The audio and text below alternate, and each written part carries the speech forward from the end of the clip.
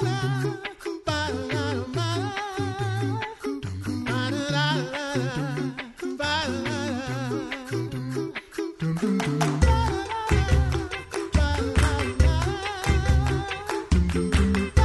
listening to The Coffee Hour. I'm Andy Bates. Sarah's away today. She'll be back soon. Thanks to Concordia University, Wisconsin for supporting The Coffee Hour. Find out more about Concordia University, Wisconsin at cuw.edu. Live uncommon. October is a month in which we observe awareness about many things, and one of those happens to be the loss of a child. Joining me today, Chaplain Brian Hamer, an active duty Navy chaplain and church musician who always has wonderful things to share with us about church music, wrote a wonderful article at the whatdoesthismean.org, and you can find that there in the Lifted Voice column. Chaplain Hamer, welcome to the Coffee Hour. Andy, good to be with you today. So, as a chaplain, how does child loss intersect with your ministry and the people you serve? Andy, when I was stationed in Central California, I was at the installation chapel. So your schedule looks a lot like it would in a local parish, and you don't actually deploy.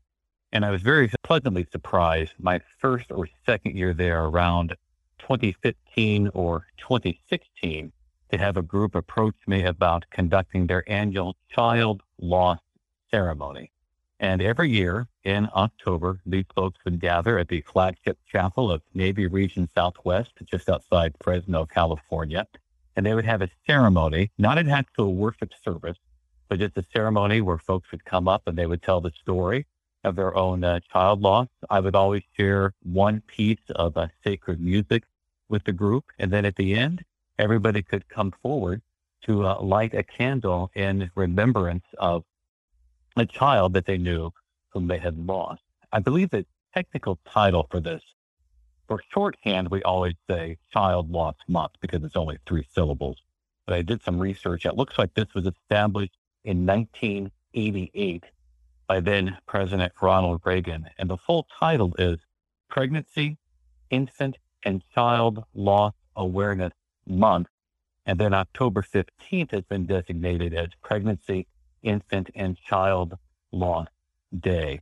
Now, I have not been stationed at Lemoore for the past 3 or 4 years, and I don't anticipate going back anytime soon.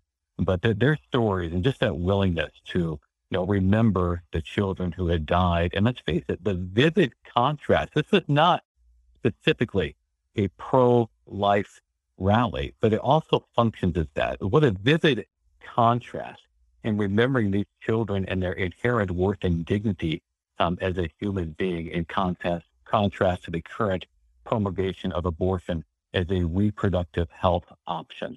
So in remembrance of them and for all who have suffered a child loss, I write one column a year sharing music that I hope brings hope and healing. And that column at Around the Word, Theology for the Curious Christian, whatdoesthismean.org is the website. Fantastic article called In the Midst of Earthly Life, and looking at hymnody and sacred music, the church's song, and specifically music to bring us comfort as we reflect on this very issue of the loss of a child. Where do we find truth, hope, and comfort in God's Word regarding the loss of a child?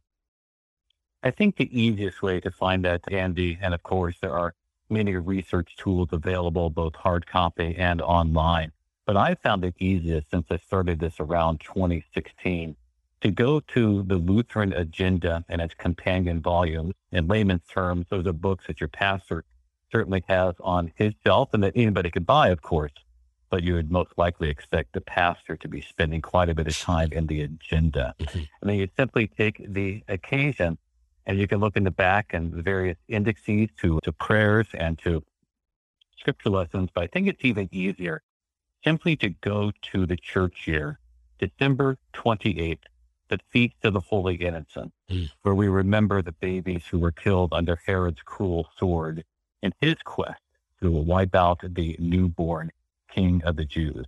And there you will find some of the same lessons that actually overlap with what I have here in this column. And that you have to remember, first and foremost, these are actual children, human beings created and known by God, knitted in the mother's womb. And even though Bethlehem was pretty small, so the number of boys 2 and under in little Bethlehem would have been probably a modest number. Scholars estimate maybe 12 to 24 babies that were slaughtered in the slaughter of the Holy Innocents. But one is too many because each one is precious in God's sight. The other option is to go to, again, the various indices and look under child loss and suffering, and you'll find plenty of resources. In your article, you also bring us to the Psalms as well, where we find comfort there. And Psalm 139. Would you like to take a look at that as well today? Absolutely. So the three that I chose, and this is from the Lutheran Agenda Service for the burial of a stillborn or unbaptized child. And the three that I picked straight out of the agenda, and then I went to find the actual musical setting. So Psalm 139, Jeremiah 31, and then I picked a hymn based on selected Psalm verses. So Psalm 139 is kind of the lead passage in the article. If I could read and unpack just a couple verses from Psalm 139. For thou hast possessed me in my reign. Thou hast covered me in my mother's womb. I will praise thee, for I am fearfully and wonderfully made. Marvelous are thy works, and that my soul knoweth right well. And especially that phrase, that thou hast covered me in my mother's womb. And you think in terms of how the mother's womb is the safest place on earth for any human being. It is the safest place this side of heaven. And even long before the ultrasound could really show us just how human this baby is, the psalmist knows this right away here in Psalm 139, just at the very basic of the theology of creation. And he continues, my substance was not hid from thee when I was made in secret and curiously wrought in the lowest parts of the earth. In other words, that God the Father is at work inside the mother's womb, starting at conception. And then especially these words a few verses later, when I awake, I am still with thee. So the psalmist prays that as he goes to bed, knowing that when he gets up tomorrow, God is with him. God the Son can pray this psalm. When I awake, I am still with thee. For after his 3-day sleep in the tomb, he awakes and he is still before God the Father. And of course, we can pray that, and we hear it in the 1-year lectionary. That's a slightly older lectionary, but still in use up here and there. Those are the first words of the Easter liturgy, opening statement of the introit. When I awake, I am still with thee. That Christ is still with us now, and when we awake on the other side of the grave, we will see him face to face. The second Old Testament text is Jeremiah 31, 15 through 17. For Jeremiah says, thus says the Lord, voice is heard in Ramah, lamentation and bitter weeping. Rachel is weeping for her children. And that carries right over into Matthew chapter 2. Rachel, you recall in Genesis 30, so desired to have children that she considered herself to be dead without them. When old Israel was later led into Babylonian captivity, the captives were first assembled in Ramah.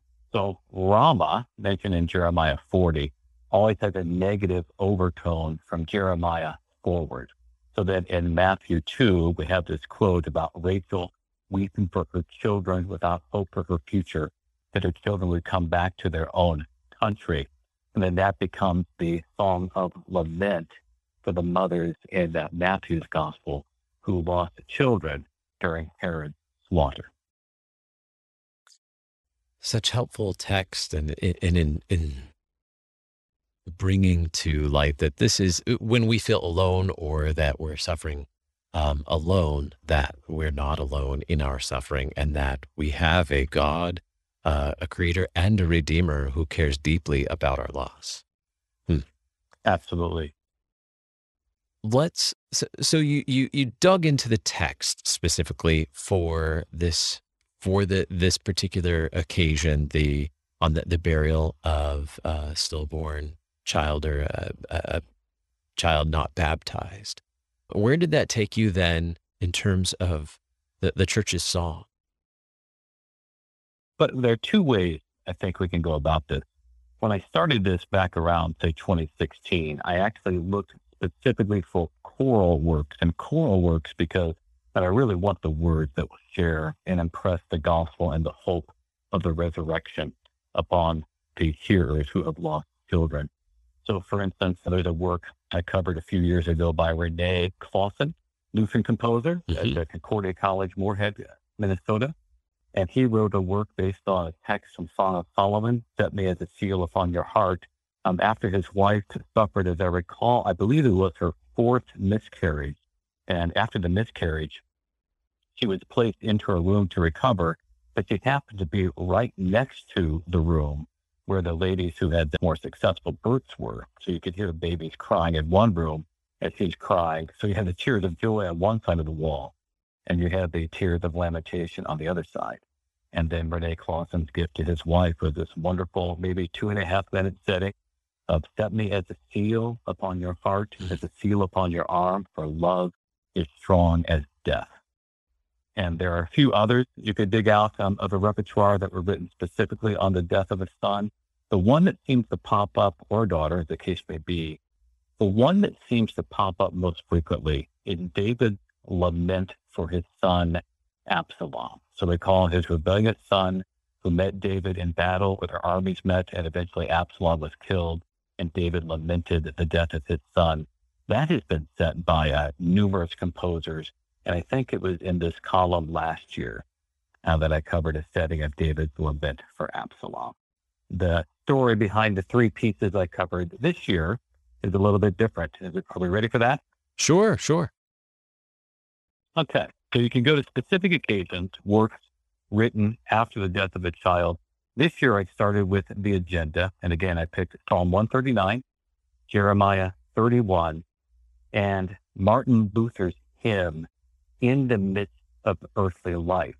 Now, none of these were actually written specifically for the death of a child in the composer's lifetime. These are musical settings of pre-existent texts that are fitting to bring comfort to those who grieve the loss of a child. So very briefly, Psalm 139 is a bit lengthy, and the musical setting that I chose is something called Anglican chant. And if our listeners get a chance to listen to it, I hope you'll find that the words are very clear. A quick warning, don't try to coordinate it with any specific Bible translation. It looks like somebody took the King James Version, and probably in an Anglican cathedral, as our Anglican friends are prone to do, they tweak the words just a little bit, but without destroying the meaning. I just stayed at 30 minutes at BibleGateway.com trying to figure out which translation this is in. The nice thing about Anglican chant, which is intended to be sung by a choir, it's in 4 parts, but all the parts align. So soprano, alto, tenor, bass, they're all singing the exact same words at the same time, typically in an ensemble of about 24 singers. And as I hope the hearers will hear at the website, the text is going to be very clear, and then it allows us to impress that text with this wonderful thought about God, the Creator, at work from conception to impress those hearts upon our mind. The setting of text based on Jeremiah 31 and echoed in Matthew's Gospel comes from the Venerable Bede, B-E-D-E, and we know him for the hymn, "A Hymn of Glory, Let Us Sing." And he has a nice little poem that's based on the voice in Rama. And if I could just read the first stanza to give our listeners an idea of what he has here. "A voice from Rama there was sent, a voice of weeping and lament. When Rachel mourned the children's sword, whom for the tyrant's sword she bare, who, having tasted earthly woe, eternal triumph now they know, for whom the cruel torments rent, a voice from Rama was there sent." So you have full strength law and full strength gospel, such as in the phrase, "eternal triumph now they know." The composer here, who lived centuries after the Venerable Bede, is, I'm helping with the pronunciation here, Bertram Lourdes Selby. I don't know if I'm even saying that quite right. You got me. But he died in 1918. And as you listen to it, I think that the setting is very haunting, as befits the murder in this case of innocent children. And yet there's a sense of hope starting in the second stanza, where he adds some dance motifs and some very light instrumentation. So by the time they get to the whole piece, especially that last phrase at the end of stanza 3, what time they shine in heavenly day, and every tear is wiped away. So he leaves us with that promise echoing in the book of Revelation that God shall wipe every tear from our eye. And I think that was probably that poet I was least familiar with. And I want to chat a little bit more about this piece. And I know we have one more piece to dig into as well. We need to take a quick break. We'll do that. And then when we come back in a moment, we'll take a look at one more piece, particularly on looking at this issue of the loss of a child and this intersection of sacred music for this topic. We're talking with Chaplain Brian Hamer, active duty Navy chaplain.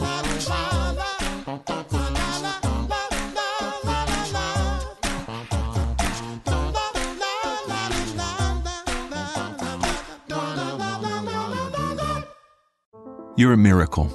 You know that, right? A living, breathing, one-of-a-kind miracle. You were created to stand apart, to share your gifts in the service of others, to make an uncommon impact in a common world. And at Concordia University, it's our mission to help you do that, to live uncommon. To learn more about Concordia, go to cuw.edu.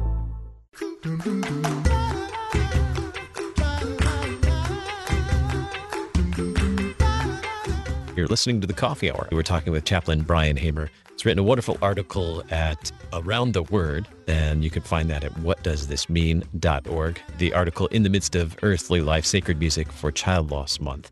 And we're taking a look at some wonderful pieces of sacred music, specifically related to this topic of the loss of a child. So before we went to the break, we were talking about, Chaplain, you were speaking about the text written by the Venerable Bede, which I'm not familiar with, around 672, 673 to the early 700s as well. He was one of the great poets of the Middle Ages. I know very little about him, but the text is just... The text is beautiful. What about the intersection of text and tune? Much like many other pieces of church music, there might be many different tunes depending on what era you're looking at. What about the tune that you selected in your article? And I should point out to the listeners, go check out the article at whatdoesthismean.org, because you pointed to some great pieces on the web, on YouTube, that were really helpful to give us an idea of what you were looking at. Oh, absolutely. So the intersection of text and tune in this work by the Venerable Bede. Mm-hmm. Yeah. Yeah. A nice way, I think, to connect text and tune is to, if at all possible, study them independently. So for our listeners who go to whatdoesthismean.org/lifted voice, and they read this column, just read the text as I have printed it for you at the website. So say from stanza 2, and just look at the text on its own intrinsic merit. Fear not, O little flock and best, the lion that your life oppressed. To heavenly pasture ever new, the heavenly shepherd leadeth you, who dwelling now on Zion's hill, the lambs their footsteps follow still. By tyrant there no more distressed. Fear not, O little flock and blessed. Correct me if I'm wrong, Andy, but I would describe that text as tender-hearted, shepherdly, and certainly very comforting. Okay. Now, hit the trusty play button that rules our lives every day and simply ask yourself, does the music carry and paint the text? And if folks get a chance to listen to the music, I think you'll catch that, especially in the second stanza when the composer adds instruments. So in the first stanza, it's pretty well the exposed melody. You get that melody into your head. The melody carries through to the second and the third stanzas, but the instruments carry a variation. Something that the composer or the poet might have had in mind is when you look at artistic depictions of the babies slaughtered in Bethlehem, sometimes they're shown in heaven playing with crowns and or playing instruments such as harps. And I think that's what he depicts so beautifully here. Anything else about this piece, A Voice from Rama Was There Sent, before we go on to the last piece? We have, I think, enough time to get into the Luther hymn here as well. But anything else about A Voice from Rama? Oh, absolutely. Just I cannot imagine another good question that I hope folks will ask, of the sermon, of the hymn, and certainly of the three pieces that I have explored here. How does this comfort me? And stanza 3, it's difficult for me to imagine more comfort if you've ever looked in the eyes of parents who just spent 6 months, getting a nursery ready. Now suddenly, instead of a nursery, they have a casket and a gravesite. And every tear is wiped away by your dear Father's hand for aye. Death has no power to hurt you more, whose own life is eternal life's store. And all who sow in peril weep, and everlasting joy shall reap. But time may shine in heavenly day, and every tear is wiped away. Yeah, I just want to say this is the gospel of the Lord. Praise be to you, O Christ. Amen. Amen. All right, let's take a look at the Luther hymn here, In the Midst of Earthly Life. Tell us about this hymn. It might not be as familiar as some of Luther's other hymns. Andy, I fear that this is one of Luther's least familiar hymns, which is really too bad. I know it is a little bit difficult to sing, but it's a wonderful hymn if you take the time to learn the text and the tune. It is based on a medieval text that is still in our funeral liturgy. You often hear the pastor pray this text as we're walking from the casket to the gravesite. In the midst of life, we are in death. Of whom may we seek for help, but of you, O Lord, who for our sins are justly displeased. O Lord God most holy, O Lord most mighty, O holy and most merciful Savior, deliver us not into the bitter pains of eternal death. Now, as it goes with so many of Luther's hymns, he takes something old and he essentially makes it new. So it's always going to have the continuity with the liturgy that, say, he would have grown up with as a child, but he adds, of course, the gospel. So here in Martin Luther's hymn, we read, In the midst of earthly life, snares of death surround us. Who shall help us in the strife, lest the foe confound us? Only, Lord, thou only, we mourn that we have greatly erred, that our sins thy wrath have stirred. And this is where Luther changes it up a bit.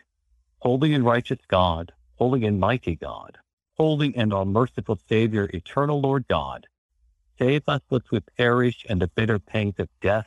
Have mercy, O Lord. And it's in 3 stanzas, and each one ends, and this is from Luther, each one ends with those words, have mercy, O Lord. So essentially you are praying the Kyrie. So it does have, indeed, the full strength of the law. We have death surrounding us, the foe confounding us, in stanza 2, that hell might overtake us, that when someone assails us, who will secure us? And in stanza 3, all our sins oppress us. Where shall we for refuge go? Where for grace to bless us? And the list of how stanza 3 is. To thee, Lord Jesus, only thy precious blood was shed to win full atonement for our sin. Have mercy, Lord. And once again, you just want to say, this is the gospel of the Lord. Praise be to thee, O Christ. Written, this hymn from Martin Luther, looking back at his history, he too had experience with the loss of a child, more than one, actually. Yeah, absolutely. And you sometimes read that, Martin Luther had X number of children, and folks always like to ask, how many children did Bach have? And the answer is 20. And suddenly you picture dinner for 22 and what must be the ultimate homeschool setting or something. Though with the age, of course, you can't have all 20 at once, but infant mortality, you would not actually have all of those children at home at any given time. Now, in Martin Luther's case, he lost a newborn named Elizabeth, and then he lost an adolescent named Margaret. and that he does talk in his writings about, especially with Margaret, because then you could go to her bedside and she could talk to him about how she's going to see Jesus and so forth. I mean, you can see this shining through in his hymn. So we have these phrases about God being holy and mighty, holy and all merciful. It's always clear if you sing the entire hymn, and this one you have to sing the entire hymn. It does not divide well, that he is holy and all merciful, that he might share that mercy with us in Christ, who is our resurrection and our life. And so the way I conclude the article, and this does echo some of Luther's writing, this medieval text that he is working with starts in the midst of life, we are in death, or sometimes translated, in the midst of life, death has us surrounded. Now simply switch the words death and life and add Jesus onto it, and you get these words. In the midst of death, life has us surrounded, the rich and abundant life of Jesus Christ. And therein is great comfort for all those who mourn the pregnancy, infant, and child loss. In the midst of earthly life, sacred music for Child Loss Month. Great article from Chaplain Hamer. You can find it in the Lifted Voice column. It's a monthly column at whatdoesthismean.org. Around the Word Theology for the Curious Christian. Again, whatdoesthismean.org. Our guest today, Chaplain Brian Hamer of the U.S. Marine Corps. Chaplain Hamer, thank you so much for sharing this great music of the church with us and great comfort from God's Word. Always a pleasure, Andy. You've been listening to The Coffee Hour. I'm Andy Bates. The Coffee Hour with Andy and Sarah is a production of KFUO. To support The Coffee Hour and KFUO Radio, visit KFUO.org. You can also text KFUO to 41444 or send an email to gifts@KFUO.org. And you can call us at 800-844-0524. KFUO. Christ for you, anytime, anywhere.